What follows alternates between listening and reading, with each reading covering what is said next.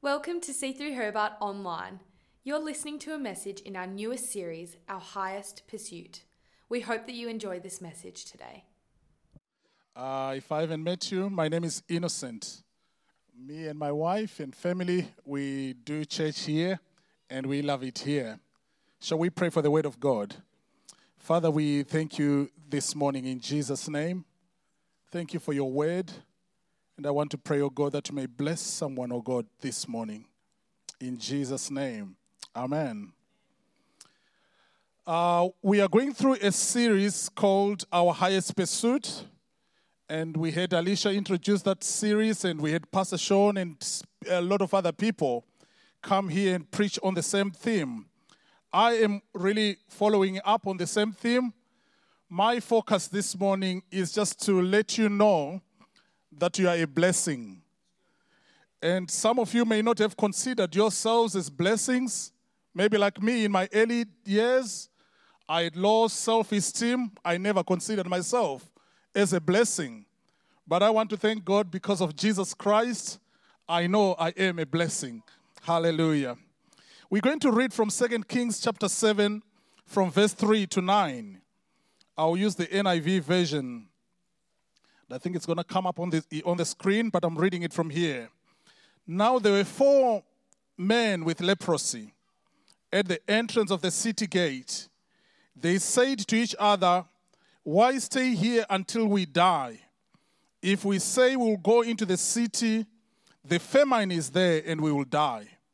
If we stay here, we will die.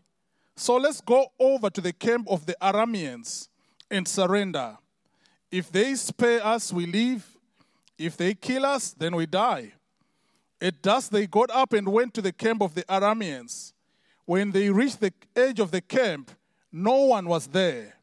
For the Lord had caused the Arameans to hear the sound of chariots and horses and a great army, so that they said to one another, "Look, the king of Israel has hired the Hittite and Egyptian kings to attack us."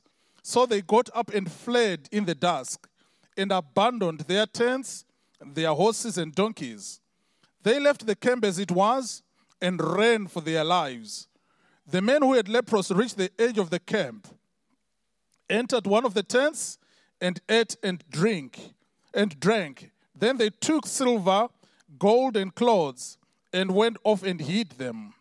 They returned and entered another tent and took some things from it and hid them also. Then they say to each other, "What we are doing is not right. This is a day of good news, and we are keeping it to ourselves. If we wait until daylight, punishment will overtake us. Let's go at once and report this to the royal place." May God bless the reading of His word. I'll fill you in with the story as we go. We are being told about 4 lepers who were living outside the city or by the city gates. The reason they were living outside the city was because they had leprosy. If you had leprosy, you were not allowed to mingle with normal people or with the rest of the population. They had to live outside the city. It so happened at this time that the armies of Syrians or Arameans had made a siege around Samaria, which was the capital city of Israel. So they disrupted all the food supplies. There was nothing going in, nothing going out, and there was a famine. So it was a big siege around Samaria. I often think some of us, our lives do feel like there's a siege around us. Every time we try some things, it doesn't work. It does seem like there's a block around us, an army preventing our breakthroughs. So we are seeing these guys. They are making an assessment of their situation. They said, if we stay where we are outside the gate, we're going to die because of the famine. Not because of the leprosy, but because of the famine. They said, if we go into the city where our fellow people live, we're still going to die in there because there's no food in the city. But if we go to the enemy's camp, they might kill us and we die. But they might spare us and we live. I often wonder what life was like living outside the gates of the city, whereby your other normal people are inside the city and you are outside the city. It's normally easy if you are just there for a few hours and you go back to normal life. But for these guys, some of them, hours turned into days. Days turned into months. And maybe months turned into years. Just outside the gates, living as outcasts, living as people who are not acceptable to live within the city. And I'm sure they discussed their situations. Because we can see from the discussion they had about their situation here, probably they talked about a lot of things. I want to think maybe they spoke about their predicaments, telling each other how they ended up living by the gates outside the city. I'm sure they asked each other why they were in that place and what went wrong in their life, what decision they had made that made them to go and live such a life. And if it goes on for a long time, that develops in people or in them a sense of anger, a sense of hatred, a bitterness, and unforgiveness, failure. Maybe that's how they felt as years went by. That, well, if it wasn't my parent who did this for me, maybe I shouldn't be here. Maybe if it wasn't my sister who done that for me, maybe I wouldn't be here. Maybe they lived that kind of life day in and day out. But they came to a point whereby they said, if we stay where we are, we will die. So staying here is not an option. Staying in our area of pain, this area where we feel hate, this area where we feel unforgiveness, where we feel like we hate everyone, that's not an option for us. If we stay here, we die. And they decided to go to the enemy's camp. There are times whereby God is wanting us to face our enemy headlong. They didn't go back into the city. They didn't stay where they were. They said, we're going to face our fears. We're going to face our problems. We're going to face our challenges and move on to the enemy's camp.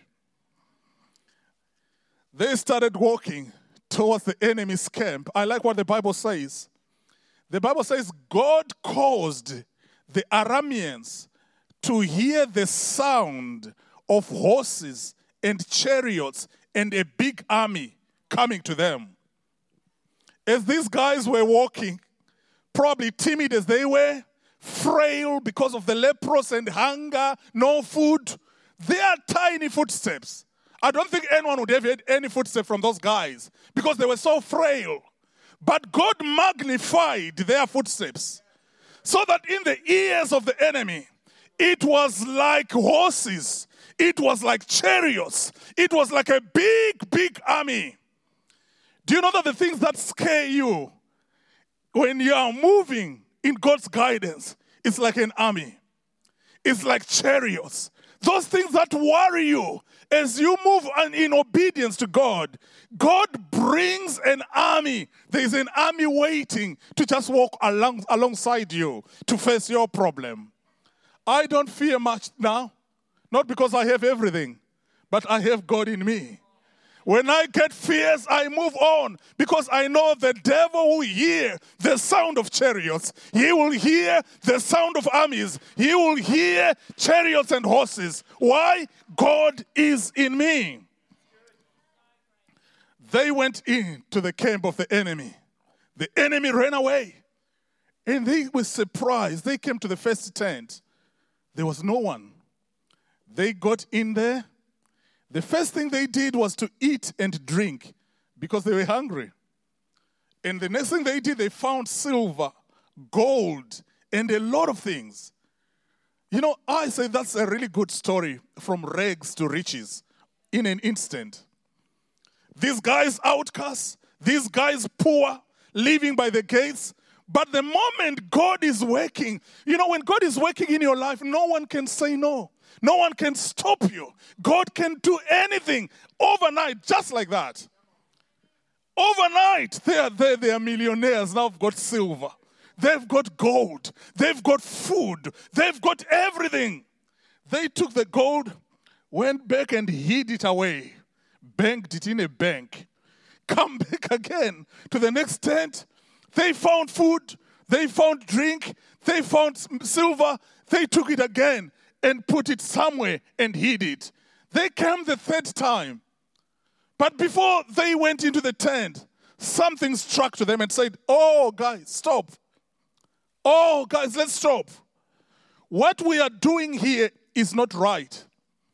This is a day of good news, good tidings, glad tidings. Let's not keep it to ourselves. Let's return back and tell everyone in the city that there is food here. There are things here for everyone in the city." They had leprosy, so they couldn't go inside the city. They went back and shouted to the watchmen, say, "There is food in the camp of the Arameans." If you read the story well, the king initially didn't believe them, but later on, everyone rushed out to go and grab the food. From being outcasts to being saviors of a nation. From being outside the gates to some people who are bringing breakthroughs to a nation that was about to die. I've got a message for you. Do you know that your act of obedience will save a nation? Your move, deciding not to stay where you are, that's the key for the liberation of your family.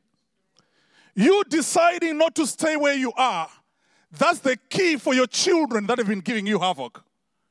That's the key that you need for the church, for the nation, for things to get a big breakthrough. You need to move. The survival of that nation, Israel, was tied to the act of obedience of 4 lepers. The 4 lepers deciding not to stay in their place of feeling sorry, feeling painful, feeling full of hate. They decided to move away from that. The act of moving brought deliverance and breakthrough for the whole nation of Israel. There is a nation waiting out there for you. Your family is waiting for you to move. Your friends are waiting for you to move. This leper's discovery was a setup to bless the nation. Let me just say to you again, your highest pursuit is to be a blessing to others. Not just enjoying things by yourself. Let others get blessed too. That's our highest pursuit. Your issues should have killed you. The things you have faced in your life should have destroyed you. The lepers should have destroyed them. But they were still alive. Why? God wanted to bless a nation through them. As we read on, they said, let's not wait for daylight before we go and tell everyone else. It was an option to stay until it was a bit light so that they can tell the rest of the people that there is food here. But they said, we will not wait for daylight. We will not take any longer. We have to go because someone needs this blessing. Someone needs to be blessed now. At times we want to wait for things to be clear. We want to wait for things to be better. Let me just bring you to your attention here. These guys had leprosy. I read through the chapter to the end. I was looking for something in that chapter to see the part where it said they were healed afterwards of their leprosy. And I couldn't find it. The leprosy didn't go away. They had the leprosy. At times we have to move though there is no evidence of the leprosy disappearing. As Christians, at times we get into that habit where we believe that when the leprosy disappears, when God has healed me, when God has brought a breakthrough, when God has done this for me, then you start moving. Here they had the leprosy, and they still came back with the leprosy. But it was a different scenario. A nation was blessed. Jareen, do you mind coming back with the team? I want you to know you are a blessing to the church of God. I remember those times in the years 1996 to 1998, waving goodbye to my lovely wife, Petty, as she was led on a stretcher to the theater for yet another drainage and curage procedure for a miscarriage. I remember in 1996, in a place called Dangamvura in Mtare, Zimbabwe, singing out a song with my guitar, singing a song which says, "We will meet up in heaven." And I was singing that song to my dying brother who was on a deathbed. And he died as I sang that song. I remember in 2003, August, coming from picking up Petty. We were in UK then. She was coming from a late shift, so I'd gone to pick her up. As we're driving home, I received a dreaded call. A dreaded call is one call that us who come from very far away, we dread to get that call coming from Africa, very far away. It was a call that I won't forget. My father had passed away. But I made a decision in my life that I'm not staying here. I'm not staying in my place of feeling sorry for myself. I'm getting up. I'm not staying here until I die. I'm going to get up because I'm a source of blessings, not just to me and my family, but to many others. I've been discouraged, but I'm getting up from here. I've been hurt. I've been rejected. I have failed, but I'm getting up from here. I may be depressed, but I'm getting up from here. My dad is no more. My brother is no more. But I'm getting up from here. Someone's blessing is tied up to my decision. Someone's blessing is tied up to my act of obedience. Somebody's destiny is tied up to my blessing. And maybe for someone, God is saying, you have made strides in a lot of ways. But there's still one area that when it's mentioned, it brings you back to the city gates. That place where you regret, that place of pain, that place where you feel I can't move on. I just want to let you know that your movement is a blessing to many others. What does it mean, getting up? This Lord said, we can't sit here anymore. We have to move. What does it mean to move? For some of us, it means we have to make a conscious decision not to dwell in our situation or to dwell in that place of pain, that place of regret, that place of failure, that place of anger. Some of us, it means coming to surrender to God and allow Him to guide you. Saying, God, my situation, I can't handle it, but you can. My God, the leprosy I had may be still there, but I'm trusting you with my life. My situation hasn't changed, but I'm trusting you with my life. For some of us, that's a painful area of moving on. Some of you, God is saying, forgive, which is a tough. I know I've talked to a few people, I've listened to a few stories. There are stories that you feel, oh, it's going to be tough to forgive. But God is saying, why stay here until you die? Stand up and move. Maybe the person you can't forgive, her or his breakthrough, his salvation, is tied up to your act of obedience.